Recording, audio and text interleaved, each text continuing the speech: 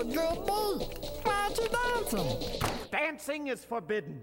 Dancing is forbidden. Dancing is forbidden. Dancing is forbidden.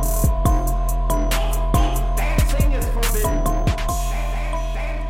Dancing is forbidden. Yoo-hoo, running crew! Welcome to Dancing is Forbidden, an Aqua Teen Hunger Force exploration. I am Ronnie, and on this podcast, I am watching through and talking about every Aqua Teen episode, one episode at a time. And the episode we are watching through and talking about this week is Season 2, Episode 22, The... Come on, man, look at that cloud. That ain't normal. No, it's not.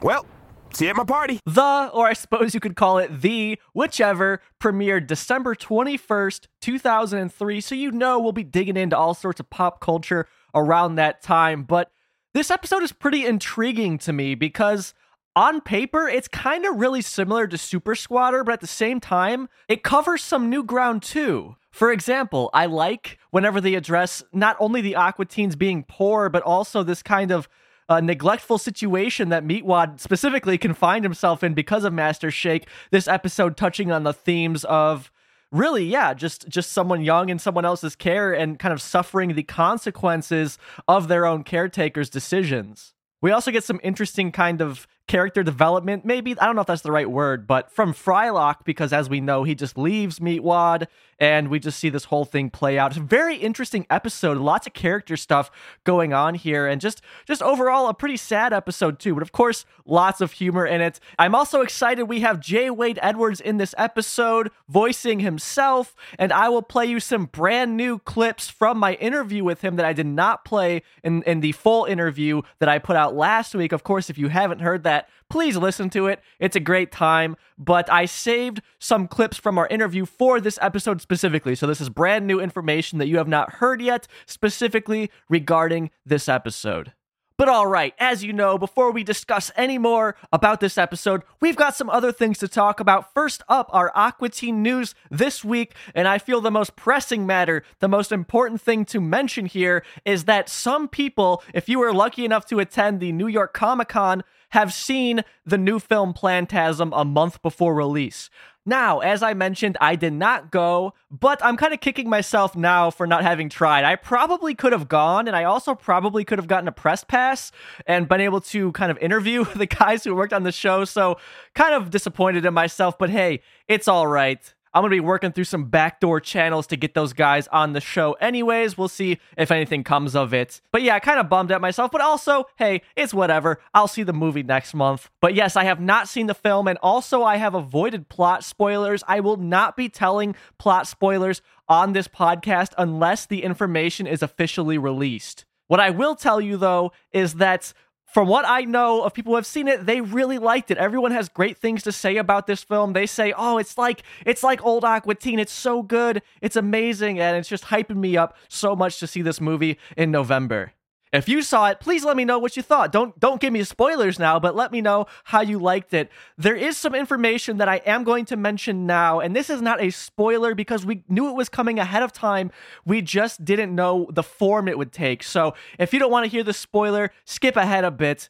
But again, it's not like a plot spoiler or anything. So we knew there would be some interactive element to the film, and now we know what that interactive element is. Basically, my understanding is at the beginning of the film, you text a number and the Mooninites kind of live text you during the film. So you will get texts on your phone corresponding to the movie, which I think is great. And the reason I'm even saying that is because I don't think this ruins the film in any way. I mean, I imagine a lot of people won't even do this when they watch the movie, but I think it's a really interesting idea. And Dave Willis was right. He's like, I've never heard this done before. And now that I know what it is, it's like, yeah, I don't think I've heard of that done before either. So really cool there that, Plantasm, hey, it's coming out soon. Some people have seen it. And there's also a panel that accompanied the screening of the film. I have not watched the panel yet. I'll probably either talk about it in our next episode or put out like a special episode about the panel. I don't know anything it says really, but I have heard some rumblings, but I'll leave it there because I think we might even have like a whole episode of stuff to talk about from that panel. It sounded pretty interesting. But all right, speaking of Plantasm, I finally got my button gear and I set up some Amazon affiliate links. So if you would like to buy that movie from Amazon, you can. Please check the links in the show notes, because if you use those links in the show notes, Amazon will send a little money for the podcast, basically. They'll send it my way, and it will cost you nothing extra as if you just bought it normally on Amazon. So please consider doing that. It's just a cheap way to support the podcast, because again, it doesn't cost you anything. You get to pre-order the movie and all is well. But all right, that's the bulk of our news this week. Really quickly, I would really like to shout out Jake B and Hannah B. They have started a new podcast that I am really enjoying. It is called Podcast of Horror, and this podcast, it is going through all the Simpsons Treehouse of Horror episodes, but it's a daily podcast. It's all throughout the month of October, so they've been going for about a week now, and every day they upload like a 20-minute episode of just this married couple talking about these episodes that they both love, and I have been enjoying it so much. I am not a huge Simpsons fan, but I did grow up on it, and I just love reliving these episodes with Jake and Hannah. And the reason I want to shout them out that you might be interested in is Jake actually runs the Aqua Teen Forever Instagram page. So you might have found this podcast because of that Instagram page. He's been very kind, sharing my show and supporting this show, letting people know about it. So I would like to return the favor, but just genuinely, I love their podcast. You don't have to be a big Simpsons fan. They don't go as in-depth as this podcast. It's just all the Treehouse of Horror Halloween special episodes. Every day they're covering a new year, and it's a good time. Check it out. It is called the Podcast of Horror. Link in the show notes. But all right, before we move on, I need to say this now because I keep forgetting to talk about it, and it's a really cool observation. And when I put out the episode on the dressing over on Twitter, Captain Buford had this to say to me. You say Turkatron is reacting to what Shake is watching on TV. I always took that scene as Turkatron talking about the TV itself that he had a run-in with at the conflict of Mechanical Advantage 6. Like the TV is Billy and he is strapped to the wall, man. So great observation from Buford here. I really don't know how to take this with that in mind. I assume still that Turkatron is talking to the little turkey on TV that's flipping around and pissing and shitting and everything everywhere, because it's like, why else would they have taken the time to put that on TV? They could have had just any other in-universe show. They could have had the TV off, although of course then it wouldn't get in the way of Shake watching TV. I don't know. I have to assume if they're going to put work and time and money into something, it's probably significant. But at the same time, having said all that, I can still 100% see it being that he's literally talking to the TV as being Billy. I don't know, but great observation from Buford. It's really got my mind running in different directions now, and something I never considered. And that's what I love about doing this podcast, because as a kid, I always thought it was the turkey, and Buford here, he always thought that it was the TV, so it's cool to just get that completely different perspective, and at this point, I could see it being either one. But all right, that is it for our Aqua Teen news and community business this week. Let's see what the heck was going on the week that The premiered. Finally ending their journey, just walking across New Zealand, back and forth to the top of the box office. This week, we have The Lord of the Rings, The Return of the King, with a fat $72.6 million this week alone.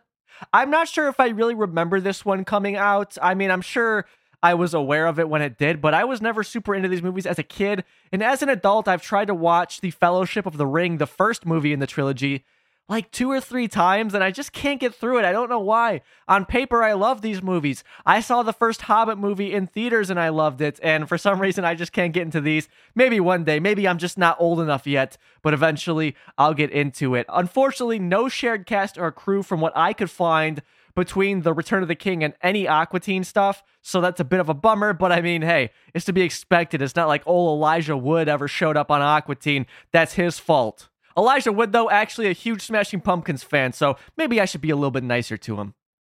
The Return of the King has just insane scores, of course, as you would expect. Has a 9 out of 10 on IMDb, 93% on Rotten Tomatoes, and on IMDb, this is the highest rated Lord of the Rings film, because the previous 2 films had an 8.8 out of 10. This one, a full 0.2 higher. So, hey, this film, I'm sure is pretty good. Seems like it wraps up the series pretty well, or the trilogy, rather.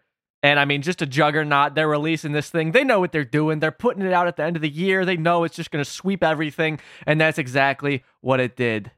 That's what's happening in the box office this week. Let's give a little sweet listen to our top album this week. For me, some people want it all, but I don't want nothing at all. If it ain't you, baby, if I ain't got it, you, baby. Some people want diamond rings, some just want everything, but everything means nothing if I ain't got you.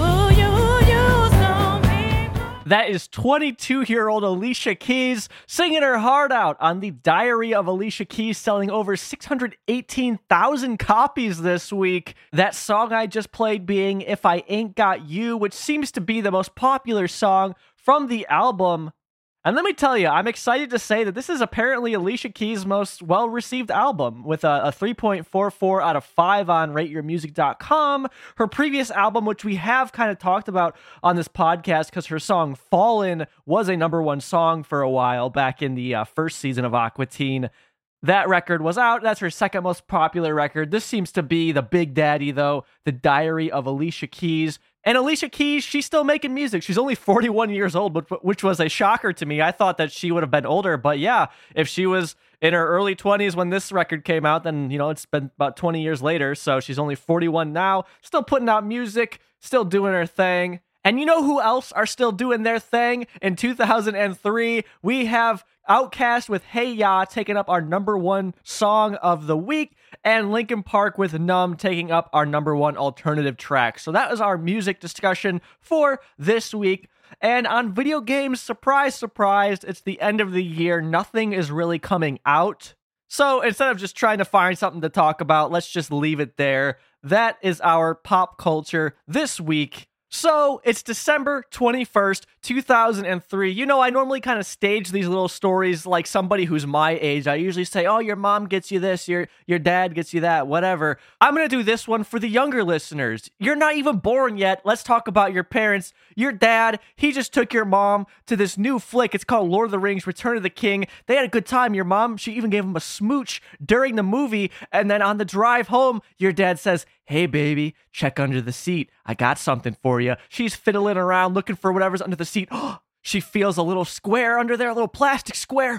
She pulls it out. It's the new Alicia Keys record. That's exactly what she wanted. Happy early Christmas, your dad says with a smile on his face. They pull up back to the crib. It's a little late at night, but the night's not over yet. They're about to flick on Adult Swim, and let me tell you, as the story goes on, it is no surprise whatsoever that you were ever conceived, that you were ever born, and that you were ever raised to still be alive and listen to this podcast. Whew, what a love story. What are your parents watching on Adult Swim the night that The premieres? Well, first of all, 11 p.m., you know, we've got it. We've got The, brand new episode of Aqua Teen.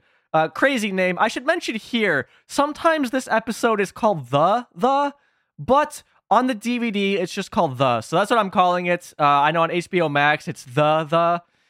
This just sounds fucking stupid just saying it, but yeah, that's kind of what's going on here. I'm just going to call it The. So that's a new episode coming on at 11 p.m. on Adult Swim. 11:15 p.m. we get C-Lab 2021 with I, Robot. Really, a new episode. I love the title on that one. A play on I, Robot. They just add really on the end.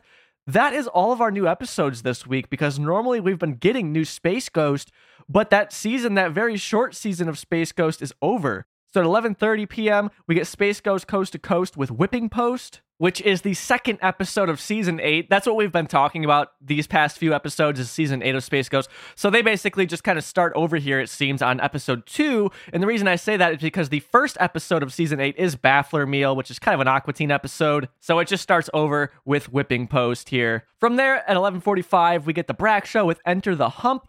Midnight, we get The Oblongs with Please Be Genital. 12:30 a.m., we get Mission Hill with Kevin versus the SAT.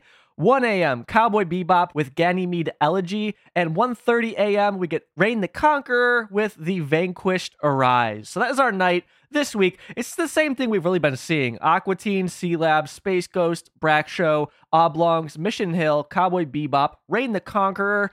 Just 2 new episodes this time around, but The year is winding down, not a big surprise. But alright, I don't know about you, but my eyes are starting to itch. I think I'm getting some sort of chicken infection or something. I feel like the only way to cure this infection is to talk about Aqua Teen. Let's go talk about the... Check it out. Check it out, y'all. Check it out. Are you sick and tired of your eye not itching?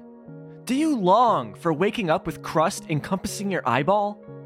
Do you find your normal white eyes embarrassingly boring, wishing they were a more exciting color? Well, try this week's sponsor, Pink Eye. Just head to your nearest McDonald's children's play area, jump in that ball pit, and touch every object in sight. After that, make sure you scream discount code Dancing is Forbidden while rubbing your disease-ridden fingers all over your eye. Pink Eye, it's a thing that can happen. This week's episode of Dancing is Forbidden is also, as always, brought to you by the Moon Masters over at patreon.com/dancingisforbidden, and signing on this week at the $5 duffel bag of cash tier, we have ya boy Cactus signing on. You know Cactus, his voice clips have been all over this podcast as of late, and if you're on the Discord, he's chatting up a storm there too, bringing up all sorts of little interesting tidbits about the episodes that I never even thought to talk about. Cactus, he's told us before in his voice messages that he works 3 jobs. Well, guess what? Now Cactus, he's got a 4th job. He has to listen to my entire 8-hour coverage of the Aqua Teen Hunger Force movie film for theaters alongside select Adult Swim episodes. And guess what? I'm going to be putting out more of those Adult Swim episodes this year, and now he's got to keep up with even more shit. I don't even know how he's going to do it, but hopefully he can find time. Thank you, Cactus. And I mentioned Cactus is on the Discord, and speaking of the Discord, I gotta let you know, they've added this new feature called Forums, which basically allows me to now make a little forum thread for each episode of the podcast for more kind of in-depth, detailed discussion on the podcast episodes. I'm excited to see how Cactus is going to use those. And hey, why don't you join them? Join the Discord, link in the show notes. It's a free chat app. I think you're going to like it. And if you don't like it, Cactus, he's going to prick you with one of his little prickly things. If I were you, I'd get Pink Eye right now to get some crusties on your eye. Protect those eyes from Cactus's little prickles.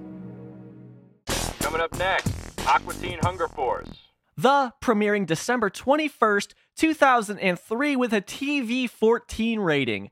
And I have to assume here it's just because of the, Meatwad and Shake, their eyes get all messed up. Carl, he gets all messed up. Not really appropriate for kids, I think. Plus the Dr. Weird skit, as of late, really just has some kind of weird body horror stuff. I don't know if this is really body horror, but just a lot of violence and whatnot. So it kind of makes sense to me. Nothing explicitly awful in this episode that I can think of, but overall the tone of it really isn't appropriate for children, I don't think. Plus, as you might know, the Moonanites show up here for a brief moment, so anytime the Moonanites show up, really, it's going to be a TV-14, so that's to be expected with those characters. Although I should point out, in the episode Supercomputer earlier this season, the Moonanites did show up. That episode is still rated TV PG. But beyond the Moonanites, of course, as always, voiced by Dave Willis and Matt Malero, co-creators of the show, we have Ned Hastings, editor and producer on Aqua Teen, with a small little snippet. He leaves a voice message on Frylock's answering machine, and then J. Wade Edwards shows up as himself in this episode to break Frylock's heart, I guess. We'll just leave it there until we get further into the episode. If we could circle back to the name on this one for a second, I do want to point out, so of course on the DVD it is listed as just The.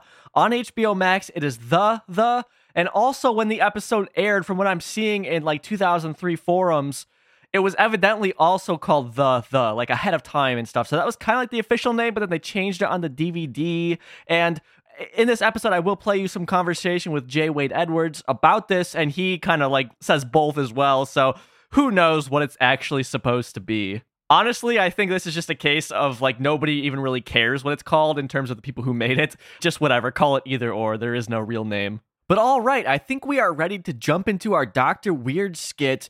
And I'm sad to say that this is our second to last Dr. Weird skit this season.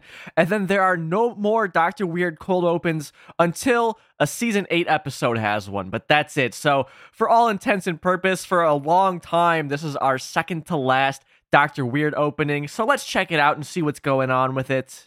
So we open in on Dr. Weird. We see instantly he's wearing some sort of ceremonial kind of headdress, but it's made of bones. At the top of it is a skull. There's rib cages on the side, and there's just all sorts of feathers and other ornaments on this thing. Very, very interesting looking. Dr. Weird is wearing that. Then we cut to Steve, a close-up on Steve, and he's just like, oh, this is my 2 weeks or something like this. And then Dr. Weird, he's going to rip out Steve's spine. So that's the action here. Of course, there's some dialogue in between.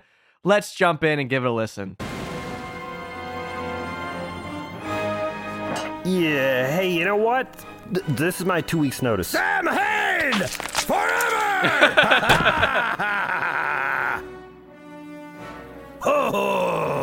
So that's it. I forgot to mention that Dr. Weird, of course, has on his hair helmet, so him having on this kind of headdress is very funny looking because it's kind of floating above his head. And then also he has on these metal gloves that he doesn't normally have. They have these kind of talons for fingers. Very interesting here. But yeah, he rips Steve's spine out. He says Sam Hain forever. So there are two ways to take this. First of all, we have the holiday Sam Hain, which is an old pagan holiday, similar to Halloween maybe, where it's kind of a celebration of, or just a festival about the end of the harvest season going into winter.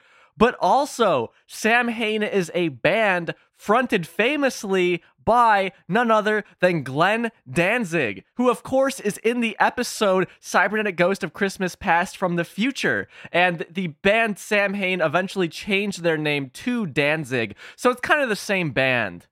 So, of course, we have talked about Danzig on this podcast. Go back and check out the coverage of Cybernetic Ghost. But in this instance, I have to assume Dr. Weird is referencing the holiday, but he could be referencing the band. Who knows? Because clearly, Matt and Dave, writers of the show, they know who Danzig is. They are familiar with his music, so they could be referencing that. But yeah, this opening, pretty good, pretty decent. It's no, the dressing opening with the killing of Space Ghost. That one's a classic. This one, hey, it's still decent, and at this point, we're running out of these Dr. Weird openings, so I cannot be critical of them. Poor Steve, though, he's about to quit. He's like, I know where this is going. I don't like how this is going to end. He just wants to quit. He's tired of being abused by Dr. Weird, and then he gets his spine ripped out. That's just how it goes, I guess. Similar situation here. I know how Steve feels. I got my back fucked up working at Target, unloading trucks. I know what it's like, Steve. You're not alone in this. So, all right, we are now ready to jump into our episode proper. Of course, this Dr. Weird skit having nothing to do with the Aqua Teen episode. So there's not a whole lot of setup here, and I'm not going to lie to you, this clip is pretty long. It's just all dialogue. It's about a minute long of a clip. I will tell you what's going on really quickly. We cut into Frylock and Master Shake outside the Aqua Teen's house. Now, I don't know entirely what's going on here, because we have Master Shake with a mask on. He has a full gas mask on, and he is just pushing Frylock out. And I don't know if the idea here is Frylock was inside and then Master Shake pushed him out to talk to him, or if Frylock was going into the house and then Master Shake kind of met him at the door and pushed him out. I don't know exactly what was happening before this, because Frylock seems very confused by everything, which makes me think that Frylock was about to go in the house and then Shake stopped him. But yeah, we cut in, they are outside the house, literally at the door. And then they kind of talk a little bit. We get Master Shake. He has his mask on, like I said, his gas mask, and we can't hear what he's saying. Now, you can tell he's saying, the house smells like shit. And then eventually he'll take the mask off and he says something different, which is kind of funny. They pulled a South Park Kenny on these censors here because, on South Park, Kenny's voice is all muffled because he's wearing a hoodie over his face. So they have him kind of get away with saying a lot of really bad things if you can make out what he's saying, but he's not actually saying them. Same thing here. Shake is clearly saying the house smells like shit, but because it's all muffled, they can get away with it. But so Shake, he will push Frylock away from the house, take the mask off. They will have a long conversation. They're literally just standing by Carl's house, kind of talking for a while. And then at the end of the clip, there will be an explosion out the left side of the Aqua Teen's house, kind of where Frylock's room is. So with that out of the way, let's hear exactly what's going on here. Why does Shake have this gas mask on? Hey. Ooh, God, the house smells awful. What? What are you saying? I can't understand you. Oh, God almighty. I said I know. The house smells awful. Well, why? Why does it smell that way? Did we have to go to that tone already? You start off so nice. Look, all right, I'm sorry, okay? Just explain, please. Why? Well, this is what I did, see? You know how the flies have been a problem? No, I don't. And remember when I left out a meat out because I saw Mr. David Lynch, I'm on TV, do it, and he got on TV from doing it, and I did it, and I didn't get on TV for doing it? No, I don't remember that. Well, I did. And because of this, of course, you get rats. So why does the house smell? I'm not done. Look, when we go in there, you need to watch where you step. And why is that? That is part of the reason. Now, let's just go in and remember what I said. So there it is. Again, Master Shake and Frylock were by the door. Then eventually, Master Shake needs to step away from the house because he doesn't want to breathe the air in the house because it smells like shit, in his own words. He grabs Frylock and runs him over to Carl's house, and they have that conversation. And off the bat, this episode is already revealing its flaws and its issues because, first of all, this is a minute of just kind of setup for the episode, and this is really reminiscent of early Aqua Teen and also kind of early season 2 of Aqua Teen, where Matt and Dave seemed to, I don't want to say struggled, but they just kind of slowly got into what was going on, as opposed to other episodes where they just very quickly let you know what's happening and we jump into the action. This one, a tenth of the episode is dedicated to the setup here. And when I mention flaws in this one, to me, the flaw is it's just so illogical, which, of course, I know it's Aqua Teen. We have that whole illogical asterisk upon everything we talk about with this show. But the reason I think that Frylock is trying to get into the house is because he's apparently been gone for some extended period of time. Because, spoilers jumping ahead a bit, the house is a mess. And it doesn't make any sense how Frylock would allow this to happen. And that's kind of what I'm getting at here. It's like, how did Frylock let any of this happen to begin with? Doesn't make sense. But that's why I think he was trying to come home and Shake kind of intercepted him and stopped him. Of course, it's Aqua Teen, and above all else, with all steps of production on this show, from the writing to, everything, the biggest point was always the joke. So, you just kind of got to go with it. It doesn't make any sense, especially this episode. It doesn't make any sense at all how this happened, but you just got to roll with the punches. So Master Shake basically says that, yeah, the house smells like shit. And then he's like, yeah, you know how the flies have been a problem? Then he goes into this business about David Lynch got on TV for leaving a bunch of meat out. So Shake is trying to do that to get on TV. First of all, I really like that. I like that Shake is trying to get on TV here. That's all he cares about, which really fits in with his character. So even though the setup to this episode is illogical, it does follow this logical through line of Shake just wanting to be famous. So he's just copying what David Lynch did. I like David Lynch's work. I've seen a few of his films. I watched all of Twin Peaks. I love Twin Peaks.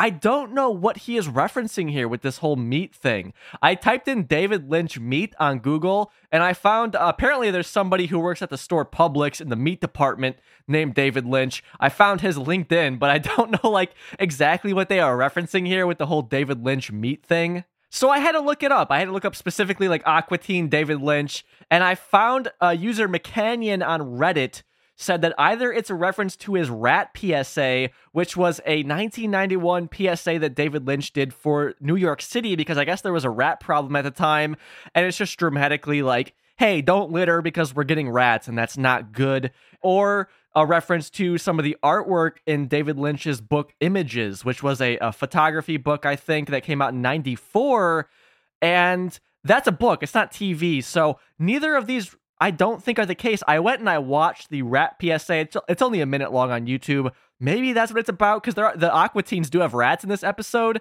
And then, yeah, Images is a book, so it doesn't make sense. So I don't know. I mean, McCanyon, I think, gave the best possible information on this. I don't know exactly what these guys are referencing. So this could just be Shake being crazy. I don't know. But again, it does check out to me that Shake would be trying to do this because all Shake cares about is being famous. So it checks out with me that Shake would have done anything like this if it makes no sense at all. That's not my problem with this episode.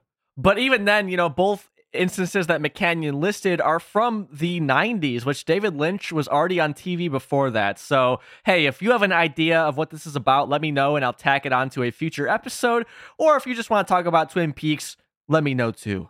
Speaking of which, I forgot that a couple weeks ago, I made a Twin Peaks Aqua Teen Hunger Force mashup Twitter with just one clip from The Dressing. I just put the Twin Peaks music, the Laura Palmer theme, over a scene from The Dressing. It's pretty funny. And I made a Twitter just for that because I was like, maybe I'll do more of these and I'll just have it all in one central spot. So if you want to check that out, check the link in the show notes.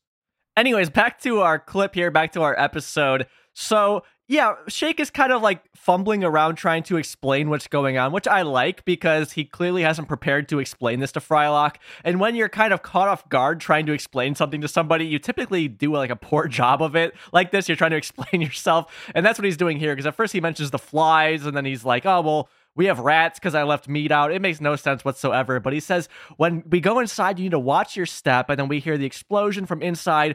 Meatwad is like, damn. And then Shake says, that's why. So we're going to cut inside now and see what the heck is going on.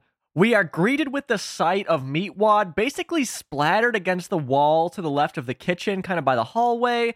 Meatwad's splattered up there. He's also a little charred. And we see he's kind of slowly sliding down, and there are what are supposed to be grease stains going behind him.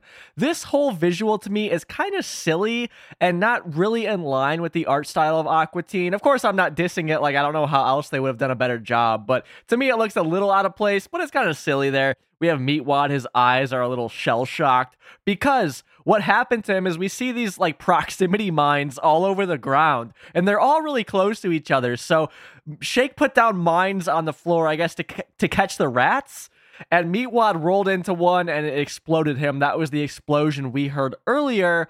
And then the other visual element in the scene is the entire right wall of their living room, like where the TV usually is just blown out. We can see straight outside. It's a huge hole in the wall. That whole wall is just gone, essentially. And we see the Aqua Teens, their TV is outside broken. Also, the stand that the TV is typically on is broken. There's just all sorts of debris out there. So that is the visuals. Let's hear how all this plays out. Let's hear how Frylock reacts to this. Meatwad, are you okay? Boy, I got the whole hallway, man. What is it there? What the hell happened here? It's opened up now. I got rid of that stupid fireplace, so now the room has a flow. You feel it? We never had a fireplace. We never used it. We never had one. Oh, I never liked it. So Shake never liked the fireplace that they'd never had that he apparently blew away to make room. You hear a lot of rats in that clip, and we do see rats. They're just kind of nondescript gray cartoon rats just wandering around, really for the rest of the episode, while we're at the Aqua Teen's house, of course. And the proximity mines, I did not mention what they look like. They're really simple. It's just like a gray disc on the ground with a little red center.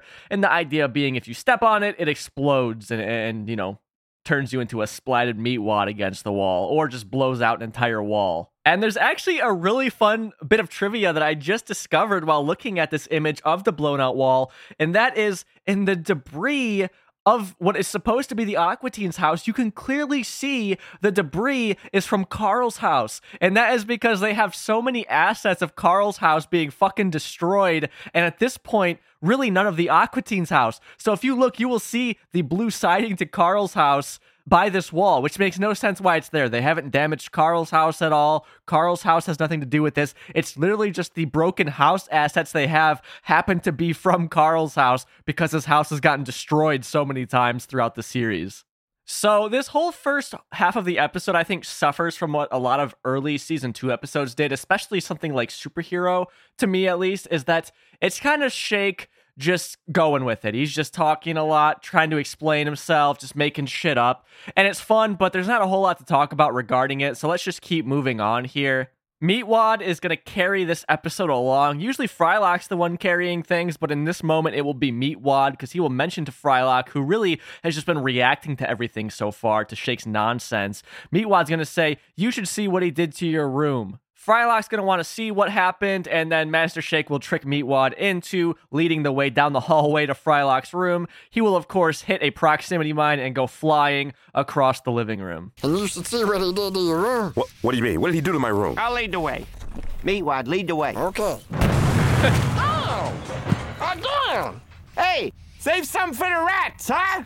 We're only friggin' infested with them. So the joke here really is, to me at least, like, why didn't he put down mouse traps if he was concerned about the rats. Like, how did he get proximity mines? How did he afford them? These can't be cheap. These can't be any cheaper than a fucking rat trap. It makes no sense whatsoever. Just silly. Poor Meatwad falling for the oldest trick in the book. He gets blown away again. You think he would have learned his lesson the first time, but evidently not. So Frylock is now going to float across the mines because, Frylock, he flies. He floats around like a Powerpuff Girl. He just goes right down that hallway, no problem. And Shake, he's going to have a little bit of trouble. He's going to have to navigate the hallway here. Because remember, there's mines all throughout the hallway. They're all right next to each other, so he has to take his time.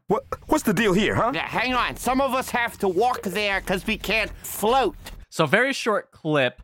And something I want to mention, we do see a visual error. So what happens is Shake, he's slowly walking from the living room area down the hallway. And in like the very last frame of the shot, you will notice a mine appears out of nowhere. It just pops up right before the shot goes to the next scene, really. So kind of interesting. I don't know why that happened, what the case was, but somebody forgot to remove a keyframe or something. I don't know what's going on, but yes, a mine just appears out of thin air at the very last second in that clip. Anyways, Shake eventually makes his way down the hallway, and we see Shake and Frylock at the end of the hallway where Frylock's room is supposed to be. But instead of a door, we are greeted with a brick wall that has been built there. We can see the cement just plastered all over the place, just holding this thing there, blocking off Frylock's room. Additionally, of course, there are some proximity mines on the ground, and there is a hole in the floor in front of Frylock's room, and there, I believe, is another little hole at the bottom left of the frame. So clearly something has gone on here. The room is just quarantined off. And then we also see some sort of keypad against the wall. It says Vid 3 on it. That will make sense very soon. Propped up against the wall is the pink back scratcher that we saw in the episode The Meat Zone earlier this season. The very back scratcher that Meatwad destroyed because he had a vision of Master Shake hitting him with it when he got the lottery wrong. This is that same asset from The Meat Zone. So, of course, it is now fixed. It is a whole back scratcher. Maybe Master Shake had like a pack of 2, and this is the second one. Anyways, yeah, we see Frylock and Shake here. Frylock's room is plastered off, of course. And then the visual element to this is Shake will kind of hit the keypad, and then 3 monitors will drop down from the ceiling. Of course, this is just insane, and this is really silly for Aqua Teen, in my opinion, but this is kind of the direction the show will continue to go in. A monitor just drops down from the ceiling, and we see 3 different shots of Frylock's room, and the room is just trashed. There is literal garbage everywhere, just wasted food all over the place on Frylock's computer, just everywhere. And I did notice a lot of these assets, these like trash piles, we can see in the episode Super Sirloin earlier this season, because remember, we go to Super Sirloin's place at 612 Wharf Avenue, and there's just food everywhere. And it's kind of the same stuff here. We see like Angela Dito bags, like discarded ones. We see old pizzas, just a lot of the same assets that we saw in Super Sirloin. Lastly, back to that pink back scratcher.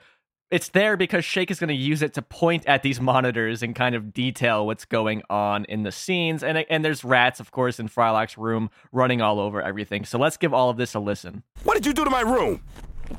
Let's you and I examine the video feed, huh? See all these video monitors? This is exactly how bedrooms are set up in space. Good God, look at all this garbage all over my bed, my books, my equipment. Yeah. Well, mostly, we're concentrated in the lower sector of Quadrant A. What? My computer? Yes. Those are layman's terms, of course, but yes. See, I put that there. And why is that? Look, you can see it from 3 different angles. So, of course, makes no sense. Shake's just bragging that he destroyed Frylock's bedroom and all of his equipment inside of it. The very equipment that pays their rent and buys their food and everything. I guess this opens up the question of where did this food come from? Was it the Aqua Teen's food? I can't imagine. Did Shake just go out and get this from the dump? I have no idea, but I guess there's really no answer to it. Regardless of where the food is from, Frylock is done. He's going to float away back to the living room. Shake will follow him back, and Frylock will reveal that he is done living here with Shake. Where are you going?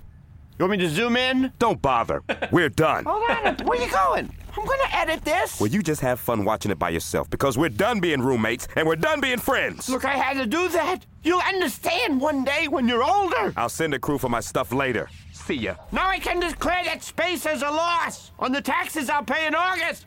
Are you listening to me? August is when I do it. He's gone. Who cares? Change all the locks. Okay, but look, make sure you stay away from these, cause look when I do this. So that was Meatwad. He just pushes on a proximity mine, demonstrating why you should stay away from it. I realized the damn that Meatwad said there sounded a little familiar, so let me play you the damn that Meatwad said at the beginning of the episode and the damn we just listened to. There you have it, the exact same vocal take from Dave Willis. I guess they just decided maybe it was a little weird to not have Meatwad saying something there, or they thought it would elevate the joke if they had him saying damn, but instead of having Dave re-record the line, they just reused it. Simple as that, no big deal. But all right, Frylock has moved out, and we're gonna go see his new apartment. So we open in on a very modern, stylish-looking apartment. It's got these kind of olive green walls. It's got a little carpeted area. There's also a kitchen area with some nice tile. What looked to be maybe like marble-y kind of countertops, white cabinets. Really nice place. Frylock really did well on this one. And we see some boxes because Frylock has just moved in. And on the boxes, we can see like books, pictures, and then kitchen. The kitchen boxes are in the kitchen, of course. These boxes, apparently, from what I could tell, the same exact box assets we saw, for example, in Cybernetic Ghost, when Carl kind of moves out of his house because he sells it to Danzig. Of course, we're bringing it back to Danzig here. But, you know, Carl, he has like porn and stuff written on his boxes. Frylock, he doesn't have any boxes like that from what I could see. So we see all those boxes with just your kind of standard labeling on them. And then we also see Carl is there. Turns out Carl helped Frylock move because Carl was under the impression that the other Aqua Teens were moving as well. So that's why he helped them move, because he's like, oh, finally, these freaks are out of here. But we will learn in the clip that that's not the case, of course. But we see Carl standing there with a beer in his hand, and the beer says cerveza, which is Spanish for beer. And this is a new beer asset. However, it is not the first time we've seen it. This is the first time I'm mentioning it, but we actually saw it in the episode The Clowning. Now, I pointed out there that Carl has a 6-pack of beer. I think he says something like, oh, let's see where this 12-pack takes us, and it's actually a 6-pack. That beer and that one was the cerveza beer that we are seeing here. So we've seen this beer before. It's not the normal light beer cans that we normally see throughout the show, or just the unmarked brown beer bottles. This is a new asset, but it first showed up, to my knowledge, in The Clowning. So that's really all the visuals that we get. Let's jump in and listen to this clip. Frylock, he's all moved in to his new apartment. Woo! Thanks for moving me, Carl. Yeah, well, thanks for leaving. When are the other two showing up? Oh, they're not. What do you mean? They're not. Oh, you didn't know? They're staying back at the house next to you. That's not exactly what we agreed upon, is it? Well, I lied. But here's that candy cane I promised you. No. Save it for Christmas. Shove it just right back up your ass. I'll see you never. Whoa. Wait a minute, Carl. I'll see you this weekend, right? I mean, it's a condo warming party. We're going to get all crazy up in here. What? You're going to have girls here? Do you know any? So Frylock, he puts like the two fries that he uses as his arms out when he says "partay." He like moves them up and down. It's a really, really funny animation. I really like that. And then of course he offers Carl a candy cane for helping him move. It's just very, very random. I want to mention the last line really quickly when Carl's like, "You gonna have girls here?" And then Frylock's like, "Do you know any?" Of course, a funny joke, but I also like that it really plays into this world that the Aqua Teens live in. Because as we've discussed, you know, there have only been a handful, or not even a handful, just a couple women on the show at this point. And I said in a previous episode, I don't know which one, but I said it makes sense because these characters aren't going to know any women. That's why we never see any. It just really works in the world of this show because these are food monsters. Carl is a scumbag. It all makes sense why they don't actually know any women and why we never really see women in the show up until this point.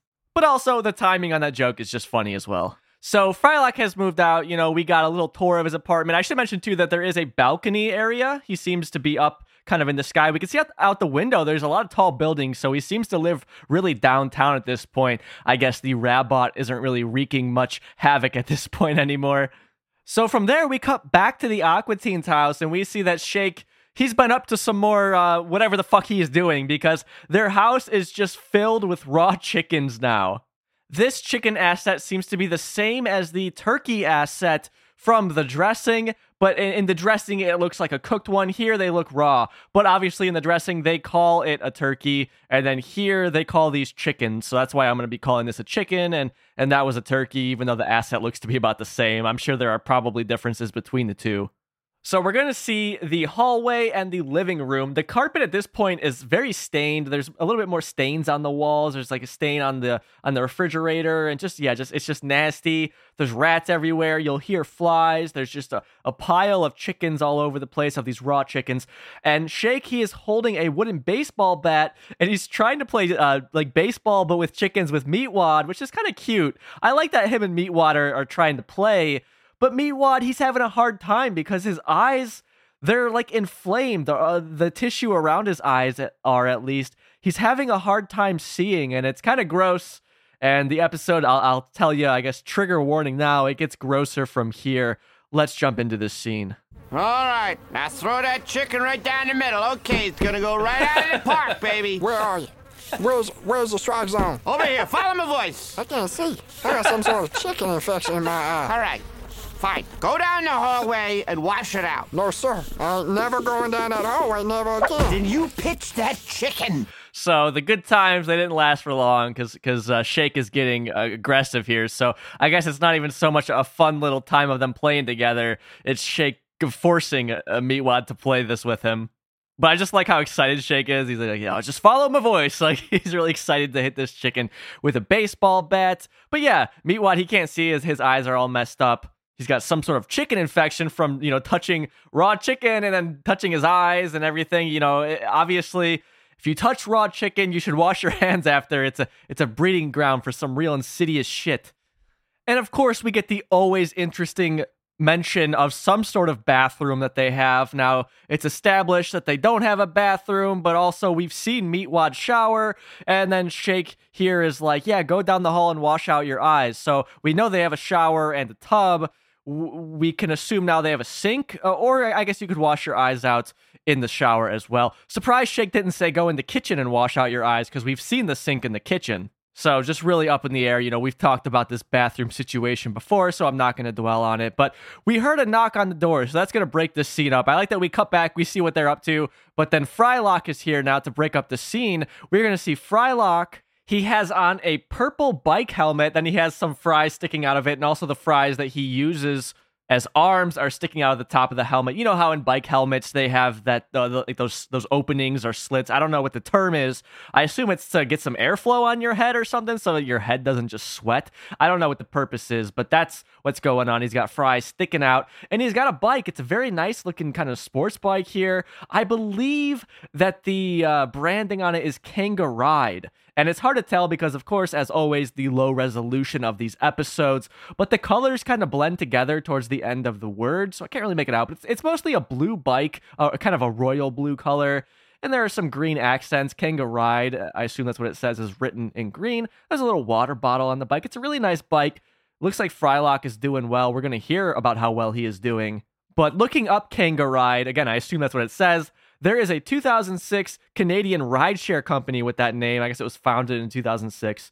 Gotta wonder if they were inspired by this episode of Aqua Teen Hunger Force. So, all right, Frylock, he's knocking on the door. He's checking in on his old roommates here. Shake's gonna answer the door. Let's hear how it goes. Hey, Shake. How you doing?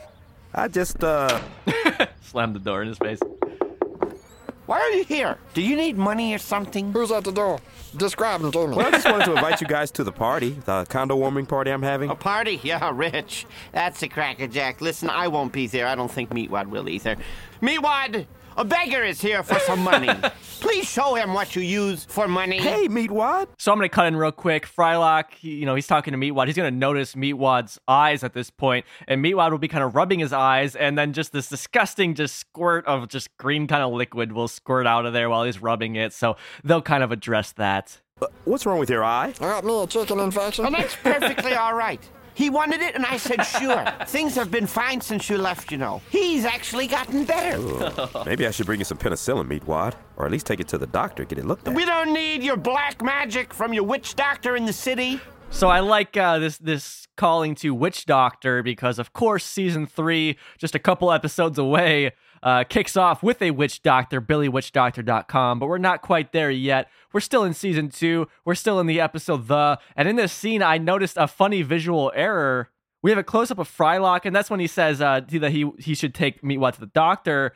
You can see a random kind of pinkish-purple line to the left behind their window. It makes no sense why it's there. I assume that there's just nothing behind there, and we kind of get a peek at it, whatever's going on, but it's a funny little visual error that I didn't see really mentioned anywhere else. Gotta say, I love the joke of Shake, like, yeah, he said he wanted the chicken infection, so I let him have it, or whatever he says. I think that's a really clever line. So, okay, jumping back into the scene again, because, this conversation is still going on. Shake said, we don't need your witch doctor in the city. And then there's kind of a long pause. And then Shake will notice Frylock's bike. But your bike is pretty nice. Yeah, I actually joined a club. We go upstate to go trail riding on the weekends. You go riding with nature and fresh air and no raw chicken? I want to join this club. Can I join your club? Chickens are a vital link in nature's chain, and that's why we use them to play chicken ball in the house. Now, if you'll excuse us, you have rudely interrupted our dinner. Hey, hang on a moment. Oh, poor Meatwad. He's like, oh, you go outside riding bikes with nature and fresh air? But you think Meatwad would be getting some fresh air with the whole fucking wall missing in their living room. But I guess everything is so polluted around them, as we will see soon, that's not really a possibility. But we hear that, Frylock, he's joined a bike club. He's having a good time. He's living his best life. And I just love the idea of him riding a bike. Okay, first of all, he flies. Like, why does he need a bike? What really does he get out of that? He could just fly everywhere he wants to go. But more so, how does he ride this bike? I really don't understand how he rides the bike at all. I would love to see him try and ride it, because we never do see him ride it. He's just there with the bike. And interestingly enough, pretty soon here, he's going to just ditch the bike. So we'll get to that in a second. But yeah, again, he flies, so what does he need it for? I actually like, something I forgot to mention in this episode is the whole bit in the hallway with the mines when Frylock just flies over them to go to where his room is and Shake can't. I like that they acknowledged, again, that Frylock can fly, because, they kind of brought that up in the first episode, Rabot, and I like when they mention it, when they actually, it's a part of the plot that Frylock can fly, because as we've discussed so many times, they ignore the fact that Frylock can fly because it would just ruin the plot. For example, in Dumber Dolls, when Shake, he falls off the cliffside and he's kind of stuck there, Frylock could just fly down and grab him like no problem. We've seen Frylock move Shake effortlessly many times, so you'd think that would be an easy solution, but they usually ignore it. So I like when they do actually acknowledge that Frylock does fly. But all right, the door is slammed in Frylock's face. We're going to get a really quick clip inside the Aqua Teens house, because they're kind of talking about dinner, and Shake, he's just going to pull out like a generic mustard packet and start eating that. That's his dinner. What dinner? I don't know. Where is yours? Because this is my mustard.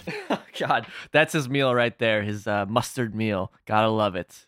So as I said previously now, Frylock at this point, he just flies over to Carl's house, and it's like, yeah, he does go to talk to Carl, but also it seems like he just leaves his bike completely. Again, it would be too hard for them to try and animate him bringing the bike with him, because it's just a static image, really. So I understand why they left it. It's just really funny that he's there with his bike, and then he just seemingly leaves it at the Aqua Teens house. But he's going to go talk to Carl, who's standing outside. And we will see Carl, and his eyes clearly have something wrong with them, similar to what Meatwad's got going on, but not as bad. His eyes just look a little messed up. Hey, Fryman, you back? Hey, what are you doing? Are you back for good, or are you moving in, or what's the story here? Nah, just visiting, Carl. Well, look, don't breathe in. Something's wrong with the air since you left. Look at my eye. Is this normal? No, it's not. Ooh, which one? Oh, they're both bad now?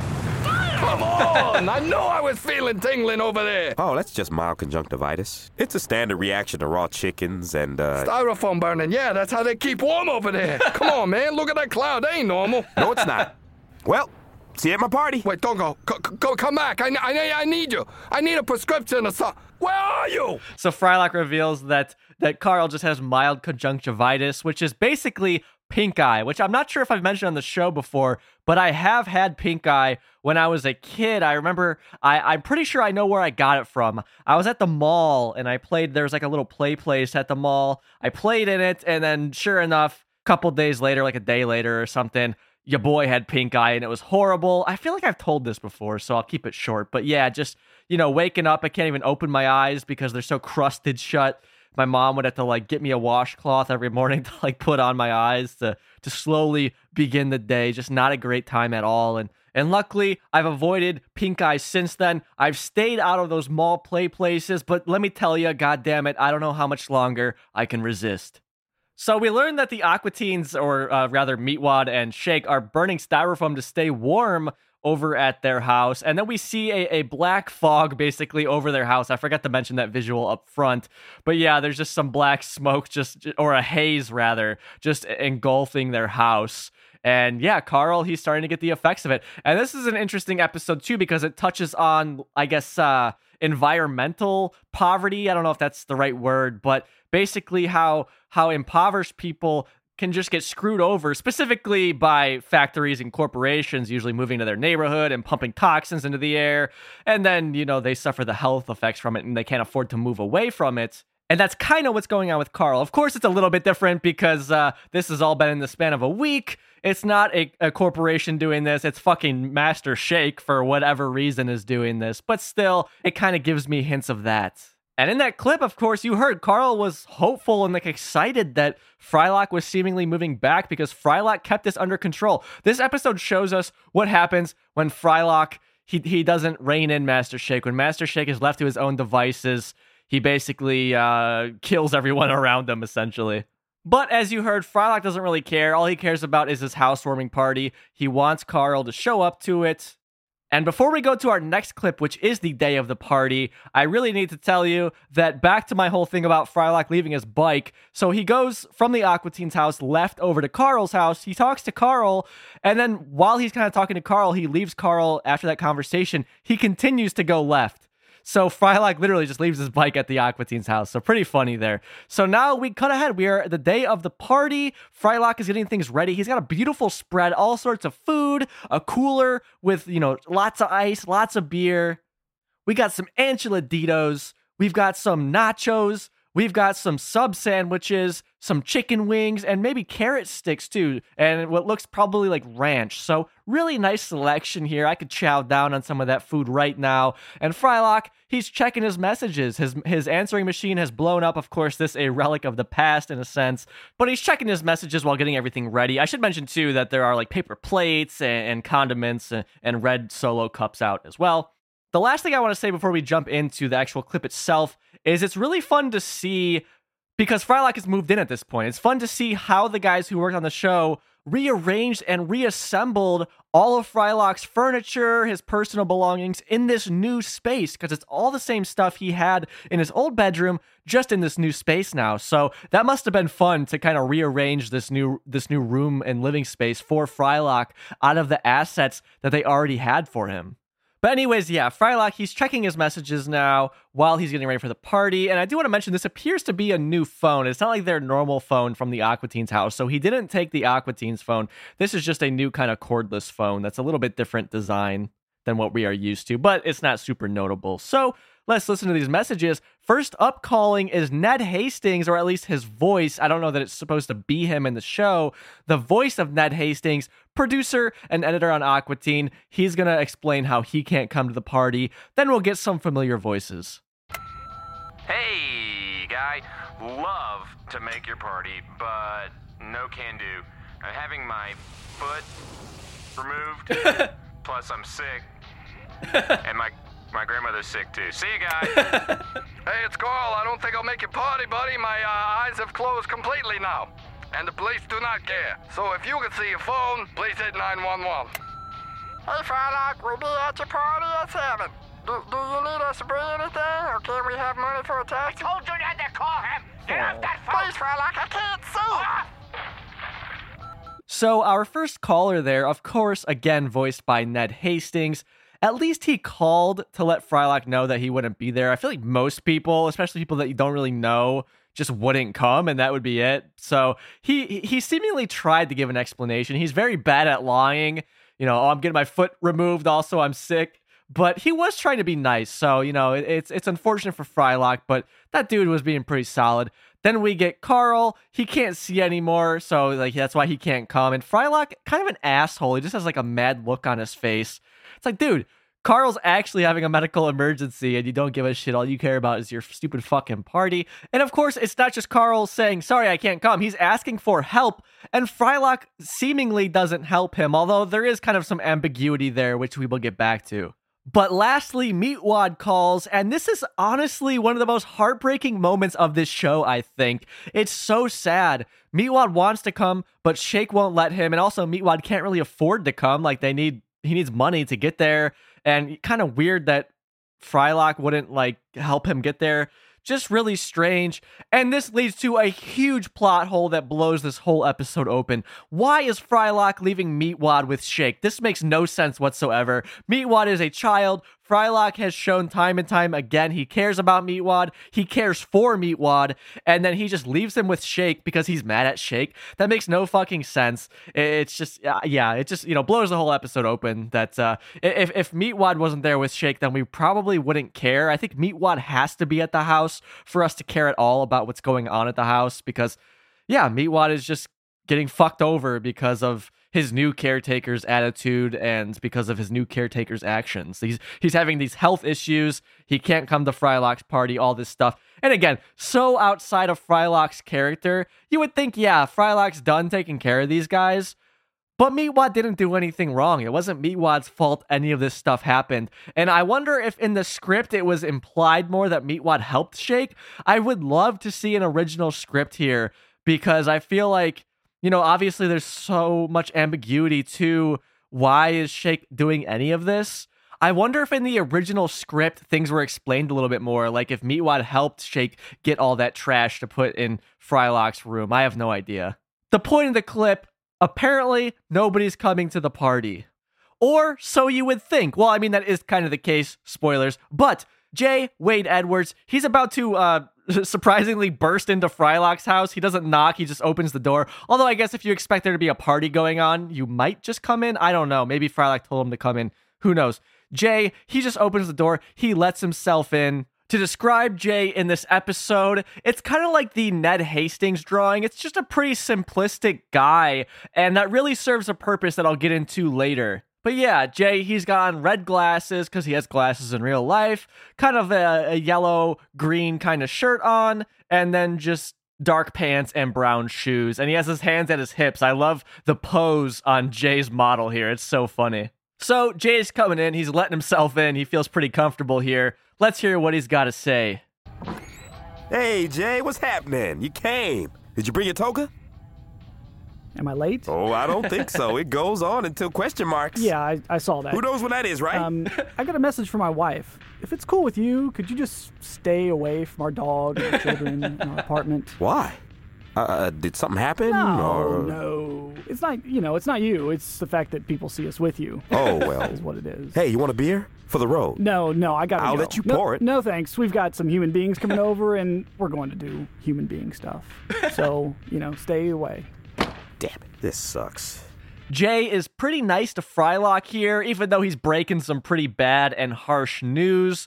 Two discrepancies here that I want to point out. First of all, Jay does not have kids in real life. And second of all, I don't know that Jay would ever turn down a beer. I think he'd want to try it out and critique it, but perhaps he knew Frylock was only packing the cheap shit, so he wasn't particularly interested. But let me play you now some of my conversation with Jay. Of course, again, check out the full interview if you have not heard it yet, but here is a segment I kept out of the interview to play for this episode. Let's give it a listen.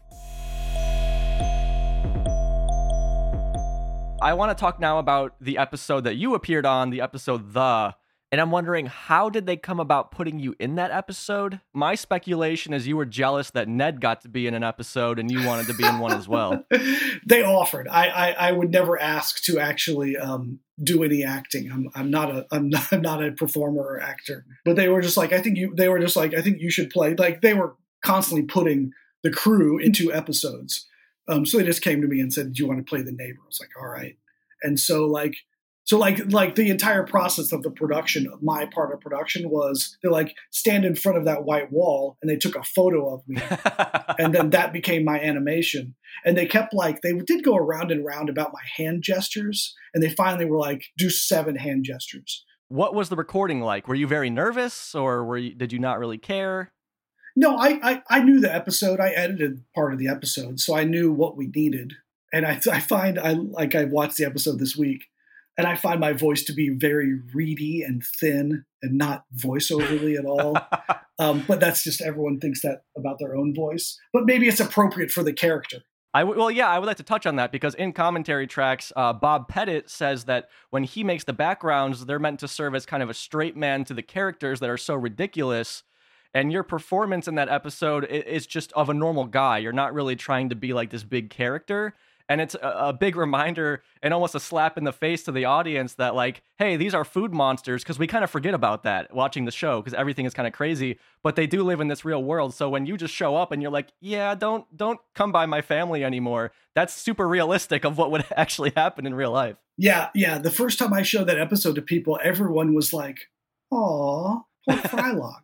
And like, he's a box of French fries. Exactly. Like as a character, he is very, level-headed and polite, but at the same time, he is a food monster and you wouldn't really want to associate with him. And so you kind of touched on it, but were you excited for that episode to air specifically? Did you catch it when it came out the night it aired? Did your friends and family watch it when it premiered? I don't think we did any of that.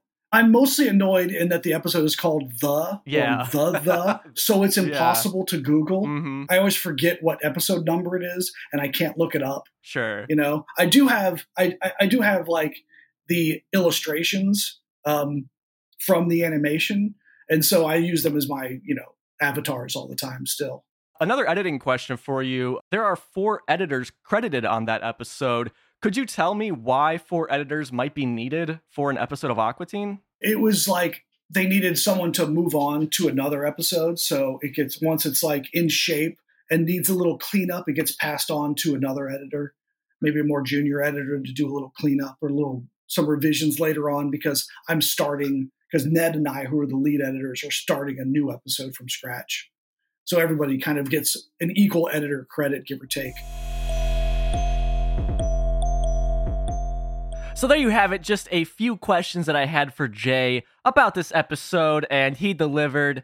In retrospect, now that I am covering this episode, it's like, I wish I asked him this, I wished I asked him that. So lesson learned, because when I interviewed him, that was several weeks ago as of this recording, I had not started really researching into this episode yet. Of course, I watched it a few times and jotted down questions for him, but now that I'm actually deep diving, it's like, I have all these other questions. So lesson learned, look, I'm still new talking to people. I'll learn, I'll get better. But yeah, that is some of the conversation we had about this episode. So let's keep on with the episode now. So if you will remember, Jay, he was still somewhat polite, but he did let down Frylock, like, hey, not only am I not coming to your housewarming party, but also stay away from me, my family, my dog. We don't want anything to do with you. So poor Frylock here, as I said to Jay in that conversation, I love how he read it. I love how he played it because, again, like I said there, these are food monsters. We forget that. When I'm watching the show, I don't even really register that as much anymore. It's just like, yeah, these are the characters, of course.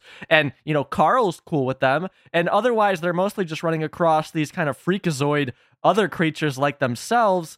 They don't run across many normal human beings. So we forget that aspect of it. So whenever these normal human beings do show up, it's always a treat to remember that these are monsters, essentially. So it puts this whole world back into perspective, a perspective that we have potentially lost since the first few episodes.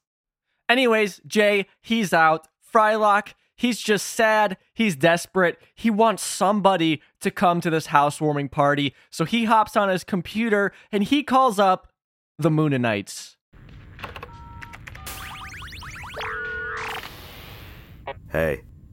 Hey, yourself. Welcome to the Rock. What are y'all doing tonight? Well, I wonder who wants to know. All right, look. I know we've had a lot of differences in the past, but But what? I've hacked into your mind. You're having a party and no one's showing up. No? But how did you know that? Sadness surrounds us, doesn't it, Earth? Sadness is for poor people. We may be able to squeeze by, but we can't promise anything.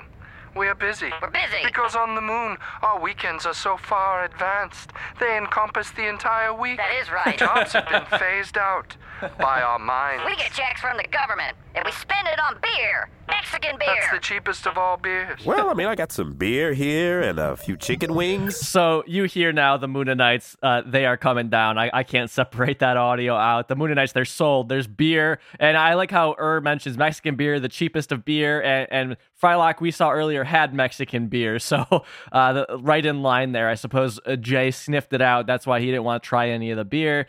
But the Moonanites, yeah, they bought it. I like the conversation there. I like, Frylock is just defeated, calling these guys. Surprised of all people, that's who he calls. Because, seems like he gets along with the Plutonians a little bit better than the Moonanites. The Moonanites he explicitly seems to dislike, at least up until this point. So a little bit of a shocker he calls them, but that's who he calls. Desperate times, they call for desperate measures, man. He's got to get some people up to this party, as opposed to, it's kind of weird, as opposed to just going and getting Meatwad to hang out with him. Still strange, but whatever. So the Moonanites, they're coming in, and you may have noticed, I'm sure you did, Ur's voice is much deeper there. Of course, we have Matt Malero voicing and they pitch his voice up. I don't know what happened. I don't know why this would be, and I assume nobody would remember what happened, but they just probably didn't pitch it up correctly. They didn't put in the right value to pitch it up. I don't know. One thing we need to talk about, though, is that Ignignokt knew exactly what was going on. He says that he basically read Frylock's mind, and he was right. He knew exactly what was happening to Frylock. So how did Ignignokt know that? Can he actually read minds? Very surprising here, because it totally checks out. He was completely right about that. So just, who knows? I guess he has this hidden power he never thought to mention, and that he is kind of bringing up now, and nobody seems to care about, that he can hack people's minds.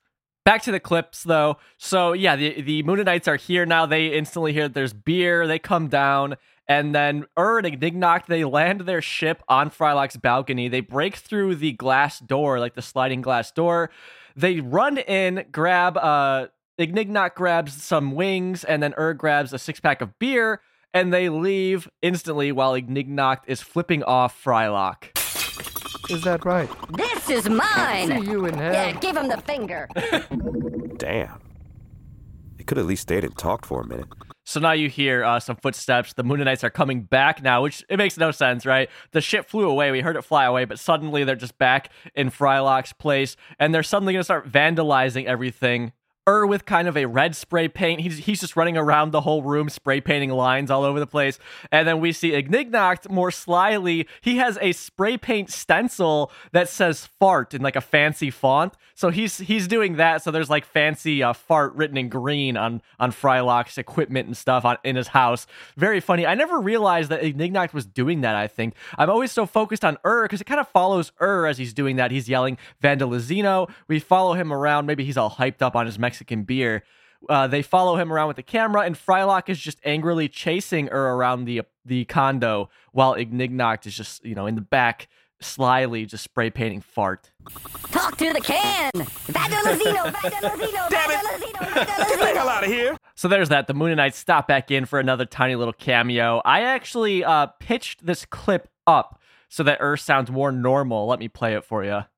Talk to the can! Vandalizino! Vandalizino! Damn it! Vandalizino! Vandalizino! Get the hell out of here! Frylock, of course, sounding a little silly, but yeah, I just pitched it up by 2 semitones, and then to me sounds spot on for what you would expect. So again, I don't know what happened there, but for whatever, his voice is accidentally left a little deeper than intended. So that's it with the Moonanites. It's just some random humor here. As this episode goes on, I realize it's just kind of a series of just one-off kind of jokes like this. They're just throwing stuff our way, But anyways, we're going to cut back to the Aqua Teens neighborhood to see what's going on over there. It seems to be at some point in the future because Frylock will be there momentarily. But we get an establishing shot of Carl's house, and parked out front we see an ambulance. I believe this to be a new asset. I cannot recall a time when there was an ambulance elsewhere in the show. So we have Carl being loaded into this ambulance. And we see him, like, he's on a stretcher being loaded in. His face is really fucked up. His eyes are way worse than before, and his cheeks are kind of puffy. He just looks horrible. He's loaded into the ambulance, then the ambulance starts to drive away, and then Carl falls out the back. Like, the stretcher just falls out the back as the ambulance is driving away. Carl falling out into the road. So, very funny. The best visual gag of the episode, hands down, and maybe one of the best of Aqua Teen. Just poor Carl. He cannot catch a break. So, earlier in the episode, I speculated, maybe Frylock helps out. However, we do get some dialogue where Frylock is like, oh, what's with the ambulance at the beginning of the clip? So Frylock didn't know, which doesn't make sense because Carl's like, hey, I can't see. Can you help me? I thought Frylock did help Carl ultimately, but that does not appear to be the case.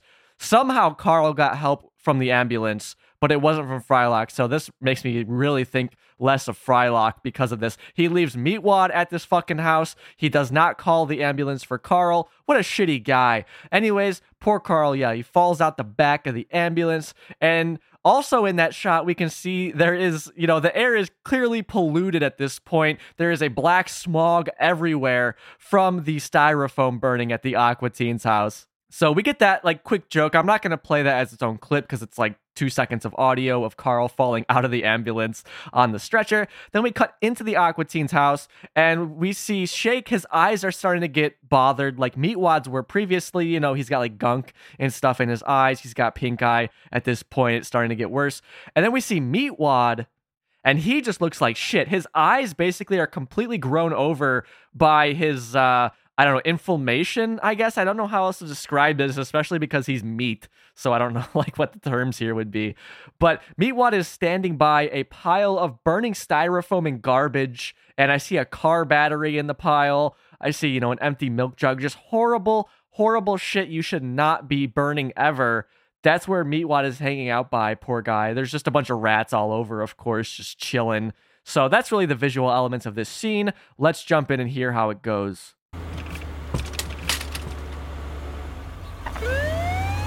Hey, what's up with the ambulance? Meatwad, it's for you. Someone who thinks he's your friend. Bring him over to the light. Ooh, Meatwad, how are you doing? Oh, Frylock, hey, can I tell you the truth? Meatwad! I'm very good. If you're that good, then maybe you should be putting some more foam on our fire. I'm not an Eskimo over here, Well, your face looks all puffy. No, I'm just tired. I fell down some stairs. We don't have any stairs, Meatwad. He said he fell down some stairs. He fell down some stairs. People get clumsy sometimes. Is there a problem here? He's sick, Shake, and so are you. I mean, I'm laughing, but at the same time, this is just really sad. Again, this is just the saddest I think that Aqua Teen gets, definitely up until this point. There's definitely moments where I feel bad for Meatwad. PDA comes to mind when Shake puts Meatwad in the cage and then he puts it in Carl's pool and basically drowns Meatwad. That's sad, but this is just way sadder, I think. This is just long-term neglect of essentially a child. Meatwad can't even see. And Shake is just making up excuses for all this. But anyways, the episode isn't over here. Shake is going to explain how Meatwad is supposed to be farming. They're farmers now. That's how they eat because Frylock isn't there to give them food anymore. And then Meatwad will have just branches, I guess, from a bush. And I'm assuming these are supposed to be the bushes from Carl's house, but I'm not sure. Well, he's supposed to be next door harvesting the crops, picking our dinner. See, we're farming now. We're farmers. It's an honest life. Ain't got no more holly leaves over there. We ate that whole bush yesterday. That's why the bathroom hurts so bad. Well, what else did you plant over there? I ain't planted nothing. That's why you fall down the stairs all the time. Oh, this is sad. I don't even know what to say about this at this point. But there is something visual in that clip. Frylock, during that conversation, he floats over to the cable spool that they use for kind of a table up by the window. And he puts some ointment up there. It's just a generic tube of, it just says ointment on it. And then he also puts some spring rolls up on the table. It's a plate with a mountain of spring rolls on it. No idea where he pulled this out of. The ointment, I understand he probably had in his box, but he has a whole cooked thing of spring rolls. I never saw him making them or anything. Just silly. Are those little burritos you used to make? Burritos? Well, there's spring rolls. Give me those! I also brought you some ointment for your eyes. Give me that ointment. And some vitamin C. Spring. No, Meatwad, it's for your eyes. I eat anything right now. I need something in my stomach. Frylock, these are good. Remember we used to make these every Thursday? Burrito Thursday? Yeah, they're spring rolls, though. They're good. Where's everybody? So really sad there, Meatwad, he just starts eating the ointment. But there is some comedic relief where Meatwad thinks the spring rolls are burritos, even though he's eaten a few. He's like, yeah, remember we used to make these burritos? And it's clearly it wouldn't be burritos, but some nice humor there, some much needed humor after how just really fucking depressing this whole episode is. And I mean, I'll give you my full thoughts later, but I don't remember this episode being so depressing, but it really is.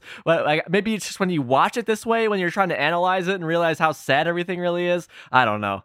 I forgot to mention, but you heard in the clip too that Frylock put down a giant bottle of vitamin C vitamins just to help Shake and Meatwad kind of fight their infections, I assume. Looking it up here, vitamin C is known to prevent or reduce inflammation in the eyes, so thoughtful of Frylock to do all this. Let's hear exactly how Shake thanks Frylock for doing all this. This has gone well. So I tell you what. Hold on. I will allow visitation hours for you and us, provided you bring lots of these little fried burritos. Well, no. I'll see y'all later. Oh, wait. Hey, hang on. And you pay us a stipend. You, Shake. See ya. No. Wait. Hang on now. Come on. I'm being serious now. Seriously. A memorial plaque will be carved and bejeweled in my honor. He left. Oh, yeah. Those are the terms. So that music and fire you hear, we cut to the Aqua Teen's house. It's just engulfed in flames. These flames, a more particle effect kind of flame like we saw in the dressing, not the typical kind of Space Ghost campfire effect that we are used to seeing. This is a bunch of newer, more high-tech flames all over the house. And surprised here that Meatwad knew that Frylock had left. Evidently he couldn't see anything, but then he was able to navigate himself outside, because as that scene goes on, Frylock is like going outside to leave. Meatwad could navigate his way outside, down the sidewalk, and then also tell that Frylock is gone. Kind of silly there. And a visual thing I forgot to mention that's pretty funny is at one point, Shake takes the plate of spring rolls and he puts them on Meatwad's head so that Meatwad can't keep eating them, because, at a certain point, after eating the ointment, Shake takes the spring rolls and puts them on Meatwad's head so he can have them all to himself. Anyways, we just have one last short clip. Let's just wrap this episode up. We cut now to Frylock in his condo, and then he gets a call. He answers it. It's Shake. His eyes are even worse this time. We see he's in the house, but there's a bunch of fire everywhere. It doesn't make sense why he went back inside. And he has a simple request for Frylock. Hello? Aren't you coming back? Hell no. So that's it. Aren't you coming back? Surprised that he's like, aren't you coming back? You figure he would ask, can I come live with you because my fucking house is on fire and I have nowhere to live anymore? But that's the episode. That is the... So normally I read comments from what was called the Toon Zone forum back in 2003 when the episode aired. And I'm not going to do that this week just because there's not really much to say. Basically everyone was like, yeah, it was all right, but it was just kind of an average episode. It wasn't anything great. It wasn't bad, but it wasn't great. So not really much to get into. Of course, if you want to read this thread, check the link in the show notes. You can check it out there. But all right, let me give you my thoughts on this one. Really, I think this is a solid episode. My one complaint really is I feel like the exposition, there's 3 minutes leading up to Frylock leaving. I feel like they could have just started the episode with Frylock leaving, showed the state of the house. We, the viewers, would be like, all right, I get it. I get why he's leaving. He's abandoning these roommates. But otherwise, I like the way that it really demonstrates that the Aqua Teens and Carl need Frylock. This episode really demonstrates what I've been saying on this podcast the whole time, since day one, basically, is that this show needs Frylock. He may not be the flashiest character that everyone loves. I know Shake, Meatwad, Carl get more love, but Frylock is the crucial component to Aqua Teen, because without Frylock, it's just raw, pure chaos. And the show, in my opinion, isn't as enjoyable without him, because nothing would happen. And to demonstrate that, in this episode, I liked the parts with Frylock at his apartment way more than the stuff going on at the Aqua Teen's house. And, this episode is a microcosm of that, because take Frylock out of the equation, most of the episodes, nothing is going to happen. It's just going to be Shake picking on Meatwad. That's it. So this episode straight up just shows how important Frylock is. I also like how they kind of explore this more depressing territory with Aqua Teen that we haven't seen up until this point. But really, the biggest moments of joy for me were just watching Frylock get rejected. He's trying to be a normal guy. He can't quite pull it off. Ned doesn't want to hang out. Jay doesn't want to hang out. And then he has to resort to calling in the Mooninites. And the reason I wish that they got to the action quicker, if they kind of cut out that first 3 minutes, is because then we could have 3 more minutes for the Mooninites, or 3 minutes for Jay or Ned, or even the Plutonians to come in. Just something else I think would have been a little bit more interesting there. And I say that because this is, to my knowledge, the only episode where this kind of thing happens, where Frylock moves out. Now, soft spoilers, I've said this on the podcast before regarding Plantasm, This is kind of the plot of Plantasm, is my understanding. Again, I don't know anything other than what has been officially released and discussed on this podcast, but they do kind of revisit this idea, which I find super intriguing. This notion of Frylock not needing the Aqua Teens obviously stuck with Matt and Dave, and that whole idea was first explored here. So I'm excited to see how Plantasm stacks up against this episode. Although, of course, in Plantasm, the Aqua Teens do get back together. In this episode, it ends with Frylock saying no, which of course is not canon, because in the next episode, The Cloning, Frylock is back in action. So having said all that, I think I have to give this one a 3.5 out of 5, simply because I feel like I was a little too teased with the whole Frylock being on his own thing. Again, they do go on to explore that 20 years later in a feature film, but I would have liked to have seen more of it. And it's a solid episode, but I think a lot of the jokes didn't really land with me, but that's all right. I hope you like this one. Again, you can head on over to the Dancing is Forbidden Discord server, link in the show notes, to find the thread associated with this episode, and let me know what you're thinking. In the meantime, thank you so much for listening, and I just really wanted to shout out the homies this week, but Jay told me he would not come on my podcast unless I let him shout out the homies, so I hate to do this, but all right, Jay, take it away. I want to thank these people for supporting the podcast. Sean, Ian, Keenan, Captain Buford, Brian, Robinson, Carl, Reverend Raven 46. I want to let you know, I'll come to your housewarming party any day of the week. Just stay away from my family.